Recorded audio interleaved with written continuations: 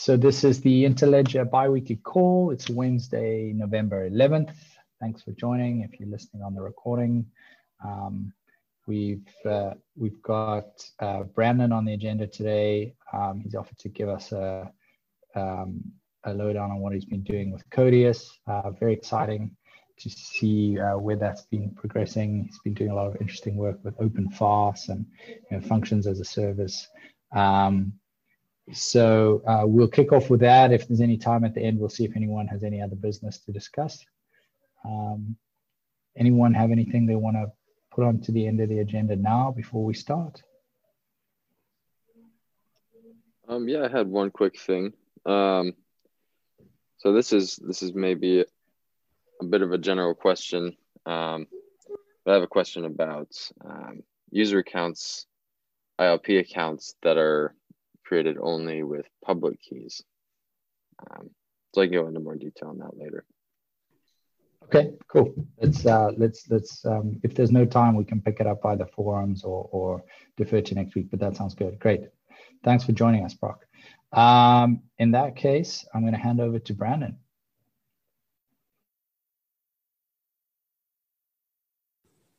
All right. Hello, everybody. I'm going to remember how to share my screen.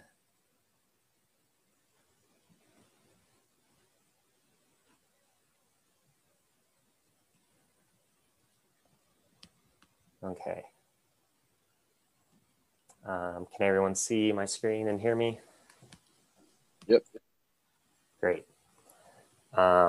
So this is the Codius dashboard. Codius right now is a serverless functions as a service hosting solution that's powered by OpenFaaS and paid for by Interledger. OpenFaaS is a long-standing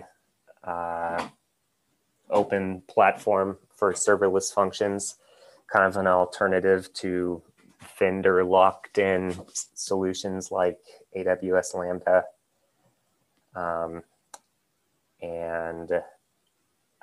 Like Codius has always promised, OpenFaaS supports any programming language. It has a bunch of supported templates for a specific set of languages, but you're also able to bring your own Docker file. A key feature that we have is no account signup in order to deploy to a Codius host. The way that you do deploy is you go to the host's GitHub app and you can install it to a GitHub repository that you want to, where you have a function that you want to deploy. So I'm going to add another function here,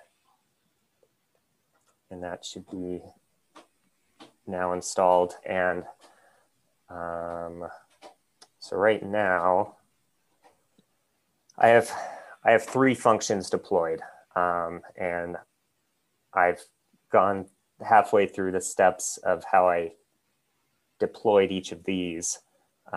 What I need to do is go to the GitHub repository that I just installed that GitHub app on, which is over here, my astronaut counter forked repo. And deploys happen anytime you do a git push to the GitHub repository.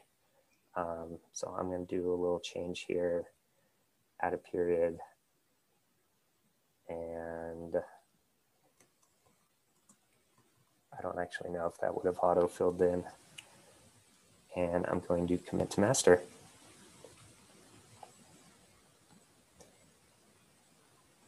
Via the GitHub app, there's an automatic build process where it's going to build the container and deploy this. OpenFaaS is running on Kubernetes, so it's going to be a Kubernetes deployment that OpenFaaS will automatically scale up and down even down to 0 instances based on load. And we can go back over here and check my list of functions. And here's our brand new astronaut counter, which was deployed just a few seconds ago. So this function dashboard page gives us a number of things. An important one that has been another key part of Codius is attested hosting, meaning this is the Codius host saying the exact code that it is hosting. So you know that when you invoke this function, when you make a request to this, the host is going to serve the exact code that's available at this GitHub repository at this commit hash. And you can go ahead and make a request to it. And how many astronauts are on the International Space Station right now? There are 3. So that's a pretty basic function experience. If anyone actually wanted, you could right now make a fork of this repository. I'll throw it. Oh, well, it should be easy to pull up. I'm having trouble finding the chat while I'm sharing my screen. You can make a fork of this, as well as head to system.test.codiusfaz.net/dashboard. There's a chat. I think that should include cosmonauts.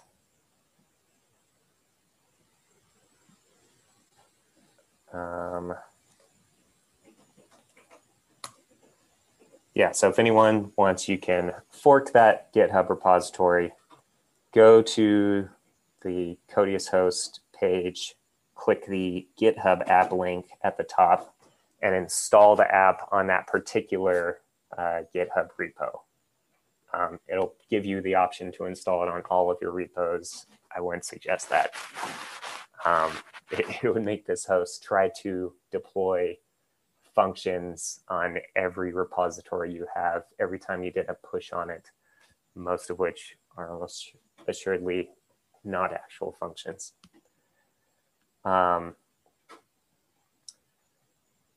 So then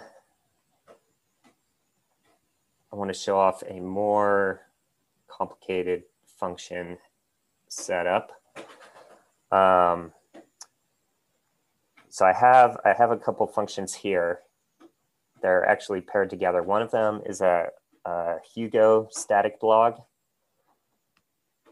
and the other is a bare bones blog post editor. And I guess before I get to the specifics of those, I want to highlight the payments portion of Codius with OpenFaz. On the dashboard, it shows the number of invocations remaining. This is the number of requests that the host is willing to serve to this function until, assuming it gets no more payment. And so how do you actually pay? Right now, the way to pay is with web monetization. And this dashboard page for this function is web monetized. So I'm going to go and turn on my coil extension and refresh here.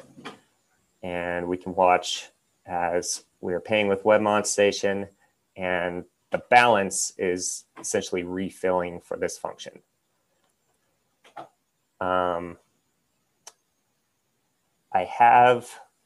There's currently the option of when you deploy a function, you can configure it with your own payment pointer, which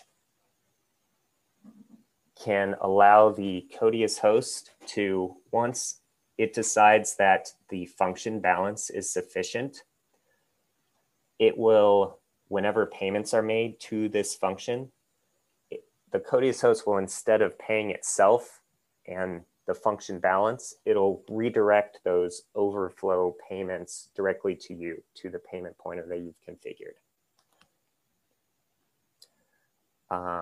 So now to look at this blog example. So here's the actual blog. It's, again, a forked repo. I am not Alex. Alex is a guy who has done a lot of work with the OpenFAS. And it is just keep the posts of this blog they just exist in the function repo as files. Right now, there's not a convenient way to keep state in these functions, which you really need when they are potentially scaling all the way down to 0 instances. You can't really keep state in memory. So this blog function has an interesting take on that, in that it's using GitHub, like Git itself, to keep state.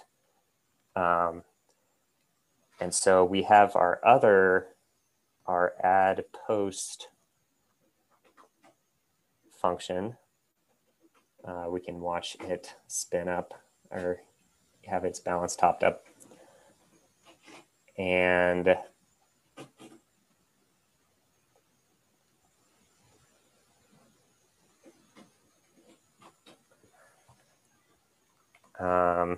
you can add a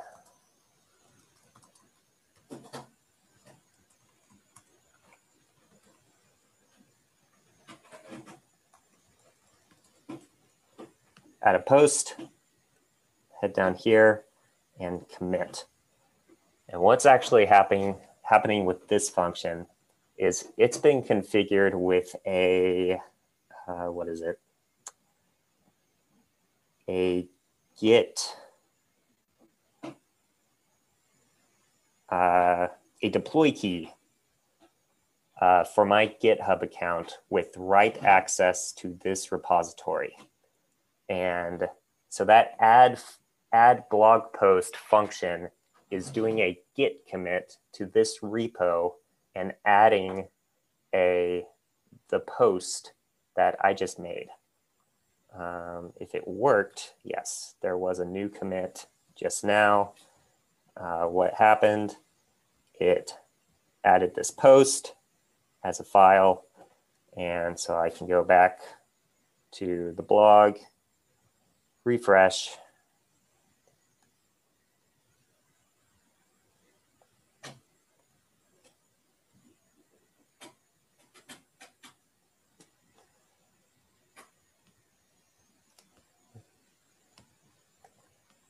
Refresh again, and we have the post that we just made. So it's a couple things worth pointing out in how this is possible. So in order for the add post function to use the deploy key, all of the configuration is happening here in GitHub, which means I need to put that secret key in this public repository. OpenFAS has a tool called Sealed Secrets, which lets you encrypt private data using a public key. Here's the Codius host Sealed Secrets public key. And there's a Sealed Secrets CLI tool that you use to encrypt and format the secrets. They end up just looking like this. And that allows you to safely configure your functions with private data.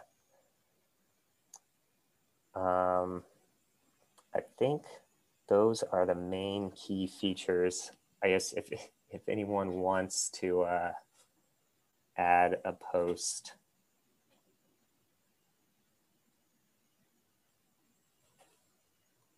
I think that there is some basic auth at play, but it's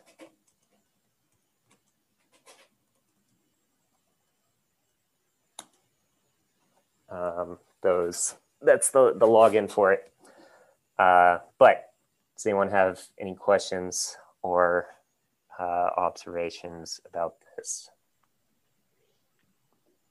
I'll start by saying thanks, Brandon. That's awesome. A working demo, yeah. And the demo gods were certainly on your side. It's a pretty complex bunch of interactions, and they all work pretty seamlessly. I would be interested to know where is the web monetization happening in these various, like you were jumping around between a bunch of screens. I think when you're viewing the dashboard, you're paying the host, right? So like if you're on this page, you're streaming money to the host. How would you pay money to like the publishers of a function? How would they earn money? Right. Yeah, so just on the generic dashboard, that's going directly to the host to no one's benefit except the host. When you go, this page is also going to just the host, but when you go into a specific functions page, it's going to the host as long as the host thinks it's worth increasing the balance for this function. And it's crediting the balance of this function for the payments it's receiving on this page. Like I said, once it exceeds the threshold, I forget what I have it as configured as, it will, this is actually a revenue sharing payment pointer. And once the function balance is sufficient, it will instead pay the payment pointer that the developer of this function has configured in the function configuration file. So I believe that right now it's probably paying the payment pointer I have configured in here, which I don't actually have one. I thought I did, but I don't at the moment.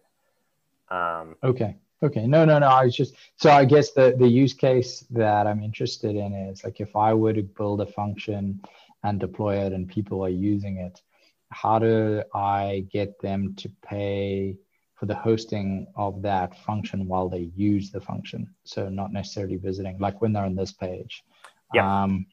So that's actually happening with the blog. I have configured the blog function to be web monetized, and it's using that revenue sharing function specific payment pointer that the host uses. So the payments happening to the blog have the same rules for on that dashboard page. Okay, cool. And who that payment point is generated by the host, right? Yes, and is it exposed to the function somehow through like an environment variable or something? Yes. Let me try to see if I can find where I put it.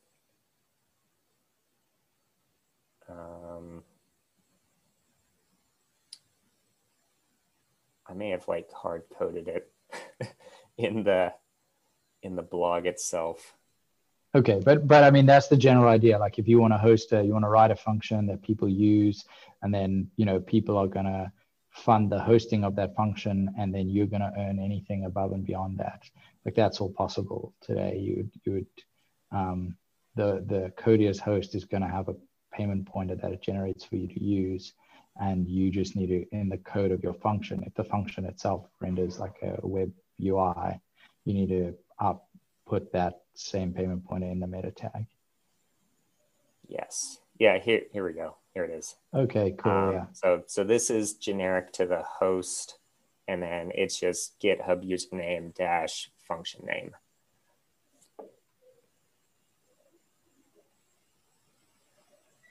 Cool. That looks like it's using Sabina's Hugo plugin for web monetization, is it? It wasn't. I think it wasn't working with maybe with the functionized version. Okay. Yeah. So this is kind of the hack way that Sabina also pointed out in her blog post. Cool. But yeah, it was helpful that she had already dabbled in web monetizing Hugo blogs. Awesome. Any questions for Brandon?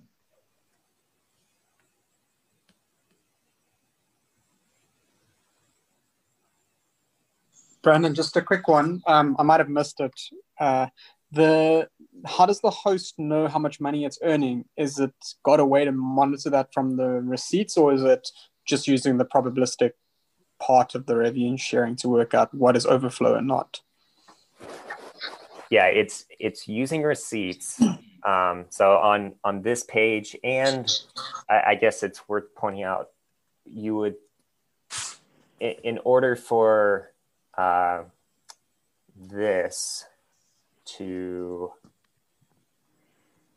actually top up the function's balance, this page needs to be submitting receipts to the Codius host receipt verifier. So that is happening on the dashboard page. It's probably not happening on the blog at this point. And so it'll get that.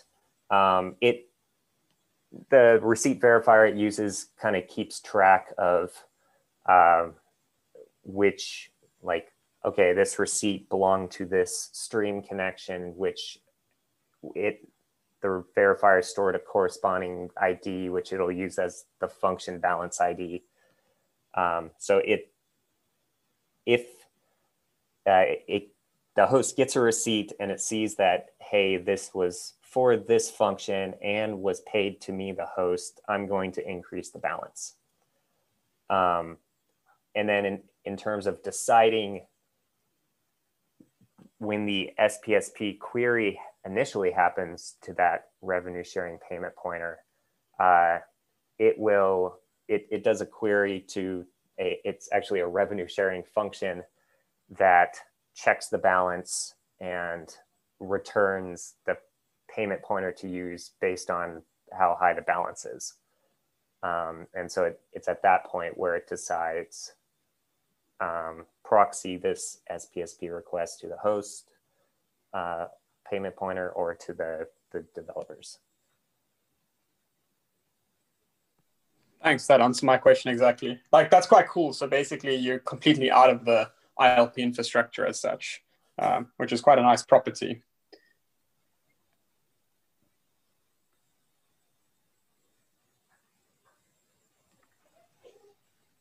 Any other questions? Don't be shy.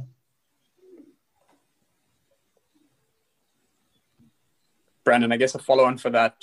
Do you feel if you had more raw ILP access, there could be a lot more opportunity here? Or do you think the receipt solves the problem space good enough? I'm sure that it makes more things possible, like possibly even like switching over. So let's say that the balance hits the sufficient threshold during a connection, like you could maybe at that moment, even during a web monetized session, like start redirecting to the user. I don't know. But I don't mind not having to get too deep into it. And I've gotten familiar enough with receipts and how to use them.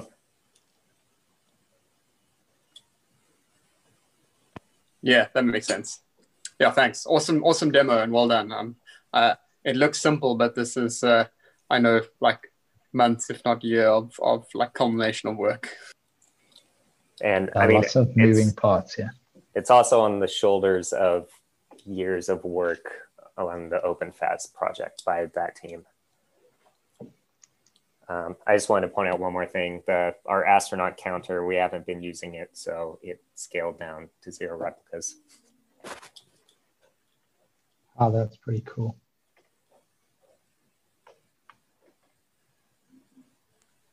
OpenFAS at the moment, do they do monetization in some way, or was the idea that you just run it for your own projects and you bring your own Kubernetes cluster?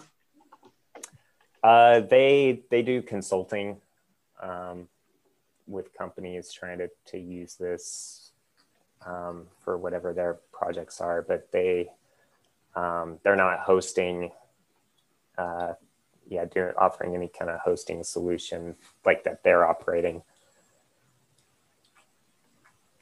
You know, is there like, who do I get in contact if I want to run one of these? If you want to run a Codius host like this one, like a web monetized OpenFAS host, you could reach out to me on the Interledger Slack if you'd like.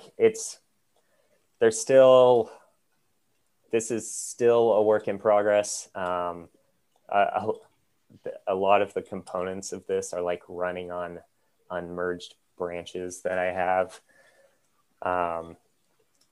So there's a lot of cleaning up to do, but yeah, you can check with me about looking into setting one of these up.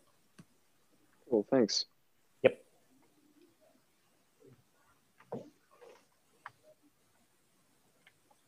Awesome, thanks, Brandon. That's really impressive, and I mean, it's kind of exciting about where it could go now, because you just sort of, there's a lot of moving parts you've had to pull together, but now it's starting to bear some fruit. You're seeing the dream of the autonomous hosted, the autonomous self-funded hosted services and so on it's not too far away.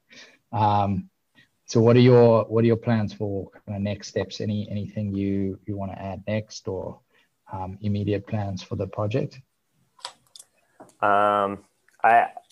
I spent yesterday, instead of really preparing for the demo, doing a bunch of updates based on changes to the receipt verifier.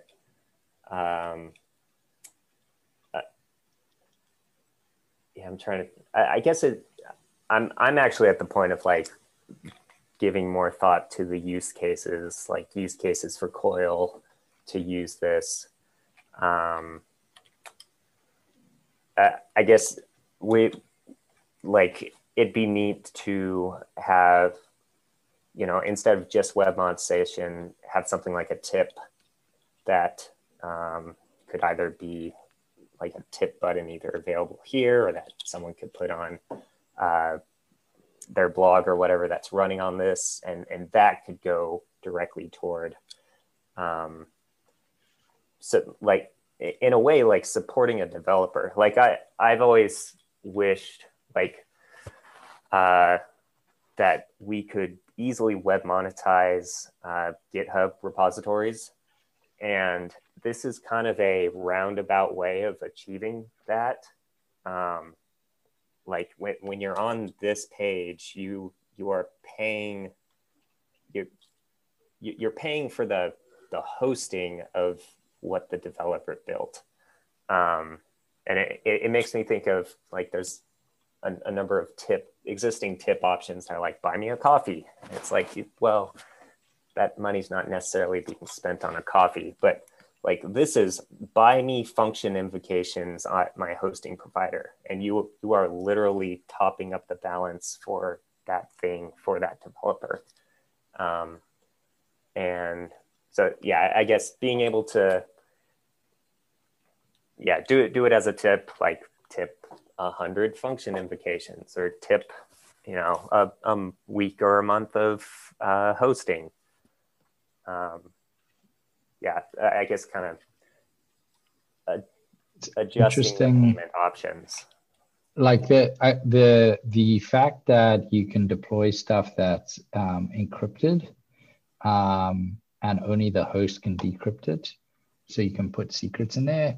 There's some really interesting possibilities there. Obviously, if you trust your hosting provider, like I can imagine like this blog post, for example, each blog post could itself be encrypted unless like something is paid for. So you could, have people sponsoring to make exclusive content available to other people, things like that. Have you got any specific use cases that you think like are really appropriate for like functions as a service generally, where monetization is kind of quite a novel like element to it? And I do think of every time the ILP torrent has come up, like the idea of putting the tracker node on Codius is always, I keep thinking about that. Yeah, that's a good one. Anyone else have any experience with like functions as a service in general, and have use cases they think are particularly like well suited to that architecture? I'm kind of thinking back into Codius's history, like you mentioned, you have to trust the host. Well, you could definitely use this for distributed application as well, where each host has like a share of a key or generates a key. So I think that could be quite interesting as well. Actually, generating might be a little bit difficult with the current architecture, but at least you could give it like a key share. Or you could consider something like threshold scheme signature. Is that sort of what you're thinking? Yeah, exactly.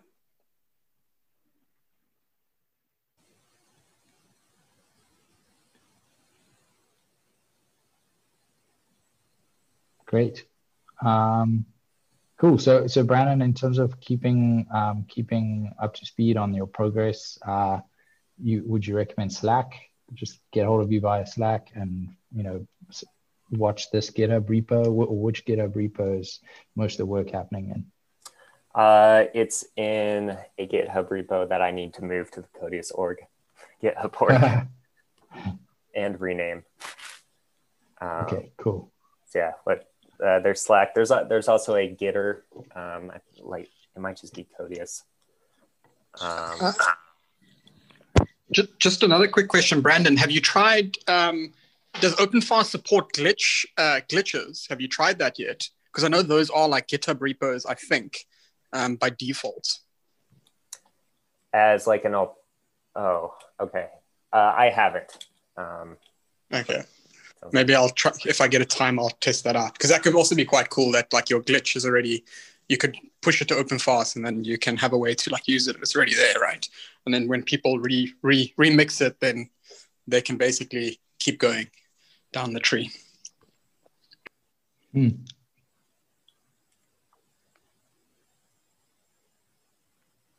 Okay, cool. Lots of interesting ideas and things that could flow from this. So yeah, thanks again, Brandon. And if anyone wants to get involved, follow this, just get hold of Brandon on the community Slack. And we'll be looking out for when you're ready to put this all into GitHub on the Codius org. Let us know by the Slack, or maybe we can announce it on a future call when you've managed to put all of that together.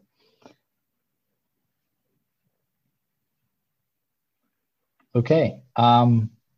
Brock, you had a topic you wanted to raise, and then we can see if there's any other business. Do you want to give a overview of the question you had? Yeah, thanks. So, yeah, essentially, what my organization is looking for is a way to create user ILP accounts for users. So essentially, we're using the Interledger RS implementation right now, and you can add accounts with private keys. But we were hoping to find some kind of way to just add basically receiver accounts so that we could only use their public key.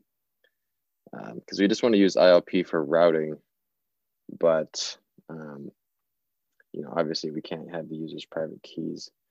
So I'm just wondering, is there anything going on in that space, or is this maybe an easy function implementation in the existing architecture?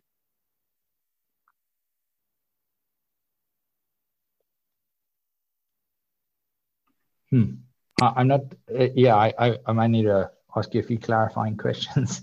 Yeah, please. So when I don't know the Rust implementation well. I don't know who on the call does. I think Kincaid and Matt have both looked at it in some detail. So maybe they have a better idea. But are you talking about being able to create accounts where you have only the public key of the underlying settlement account on like a blockchain of some sort, as opposed to needing the private key of that? Okay. And the idea being that when you create those accounts, you're only ever going to send money to them. You're only ever going to settle outwards. Right. Yeah. Yeah. That doesn't sound to me like a sort of protocol interoperability thing. That sounds like the Rust connector kind of implementation specifics. But maybe, as I say, I don't know the internals of how that connector works. I don't know if anyone else on the call has comments there. I remember Ben had a tool for that, didn't he? I forget what it's called. Ben always has great naming, but pretty sure Ben had a tool for that, so we should. Yeah, that's true. A JavaScript one. Damn it. Yeah. I'll go look it up. Is that Brock, Ben Sharafian? Yeah, Ben Correct, Sharafian. Yeah. Interesting. I was actually just talking to him, and he said there was nothing out there like that. But maybe he might mean that it just would need a little bit of updating. Or he might not have interpreted the use case the same way. But basically, what he built was a little server, which, if you sent money to it over ILP, you could just put a crypto address in the LP address, and then it would, when it reached a certain amount of money and it was enough to actually do a transaction on Ledger, it would just pay out to that crypto address, which sounds pretty much what you're looking for. Yeah, that sounds perfect. Do you know the name of this repository? Or? Yeah, I got to catch up with Ben to see why he didn't think of it, or if he deliberately thought that it wasn't applicable. And so is there a good way to reach you once we figure this out? Yeah, I'm on the Interledger Slack. I can also shoot you my email if that's easier. Cool. Yeah, I'll go find you in the Interledger Slack. That sounds good. Cool. It's definitely a use case that's come up before, like the idea of receive-only accounts and the ability to just settle out, not need the connector to have any, like, the ability to access the accounts. Cool. Well, I mean, does that sort of answer your question, Brock? Oh, go ahead, Kincaid. Yeah, just one clarifying question. For this use case, is the connector custodying funds on behalf of users and then making kind of the ledger transfers to the users? Or is the idea that the users themselves are operating some kind of node? Yeah, I think the former is true. Okay. Essentially, we want to send XRP to this ILP account that's denominated in ERC20. And so, that's it. They're just receiving. And then the depositing, like returning the ERC20 for the XRP again is I guess just the other side of it, but I think it would be handled a little bit differently.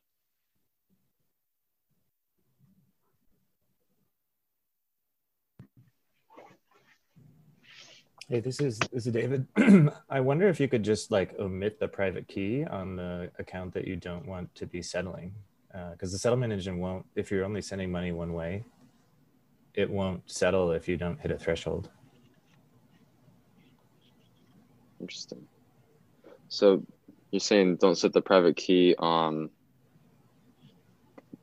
sorry, which account? I mean, well, it sounded like you're going to have a connector with a bunch of user accounts, right? But you don't have the private keys for those user accounts, which means the settlement engine wouldn't be able to make a payment. So in that model, depending on which way you're trying to move money in the ILP layer, which is unclear to me, but it could be the case that you just don't ever trigger settlement for those user accounts. But are you actually asking the opposite? Are you like trying to get? Well,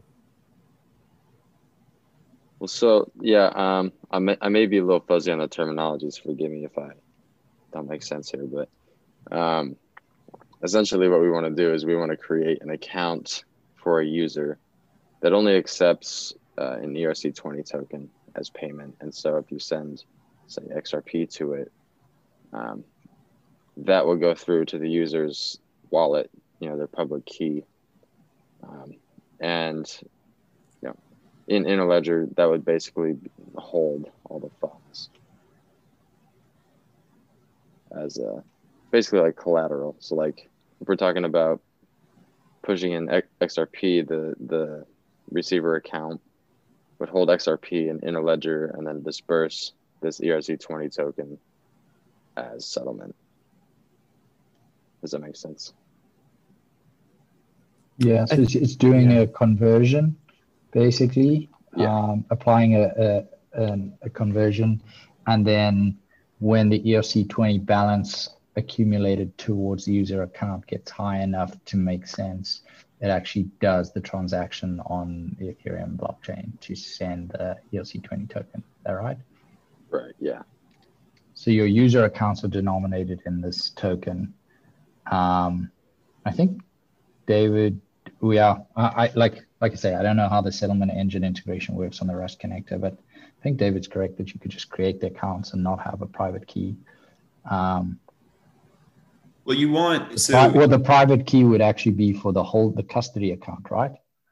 Yeah, there would. So if I'm understanding, there would be one private key for the connector operator to send the outgoing settlements, but then you would want a Ethereum address statically configured, or not statically configured, but configured for each account, each user account that's on the connector, because you would know that in advance. Right now, how the Rust Ethereum settlement engine works is it's designed around two settlement engines kind of paired with one another. So they do some handshake where they each share their public key and there's a challenge, and like that, none of that would be necessary for this use case. So I think like that would probably require some changes. But I imagine it'd be relatively simple to enable passing in that information to the settlement engine to tell it what the Ethereum address for one of the accounts is. Yeah. And then you would just be configuring and then on the Rust node, you would just configure the settlement parameters to say like, okay, whenever it hits this threshold, then trigger one of the settlements on the settlement engine. Cool, yeah.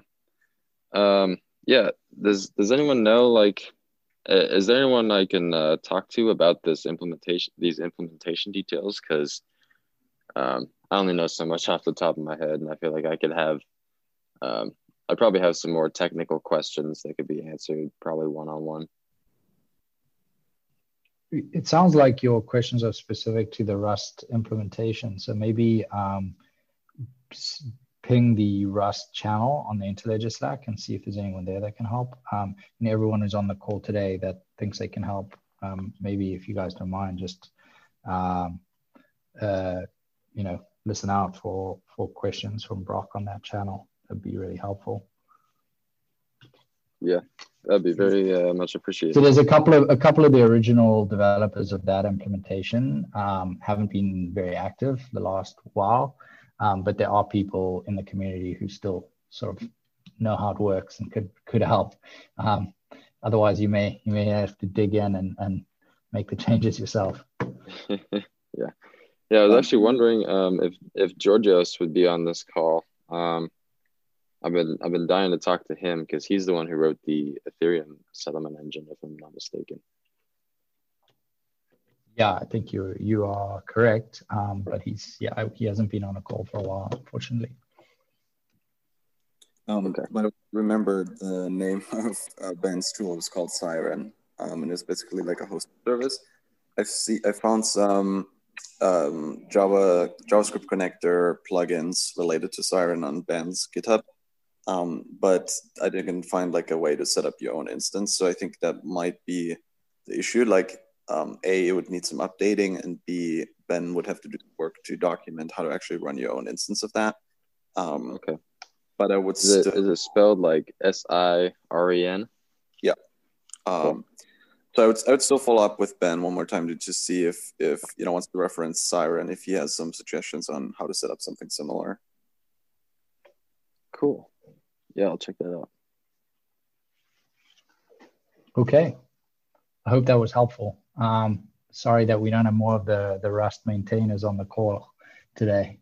But I think between the guys and girls on here, you've got a good audience who may be able to help you out, Brock. Yeah, I appreciate that very much. Thanks, guys. Any other topics anyone wants to cover? Otherwise, we can call it early today.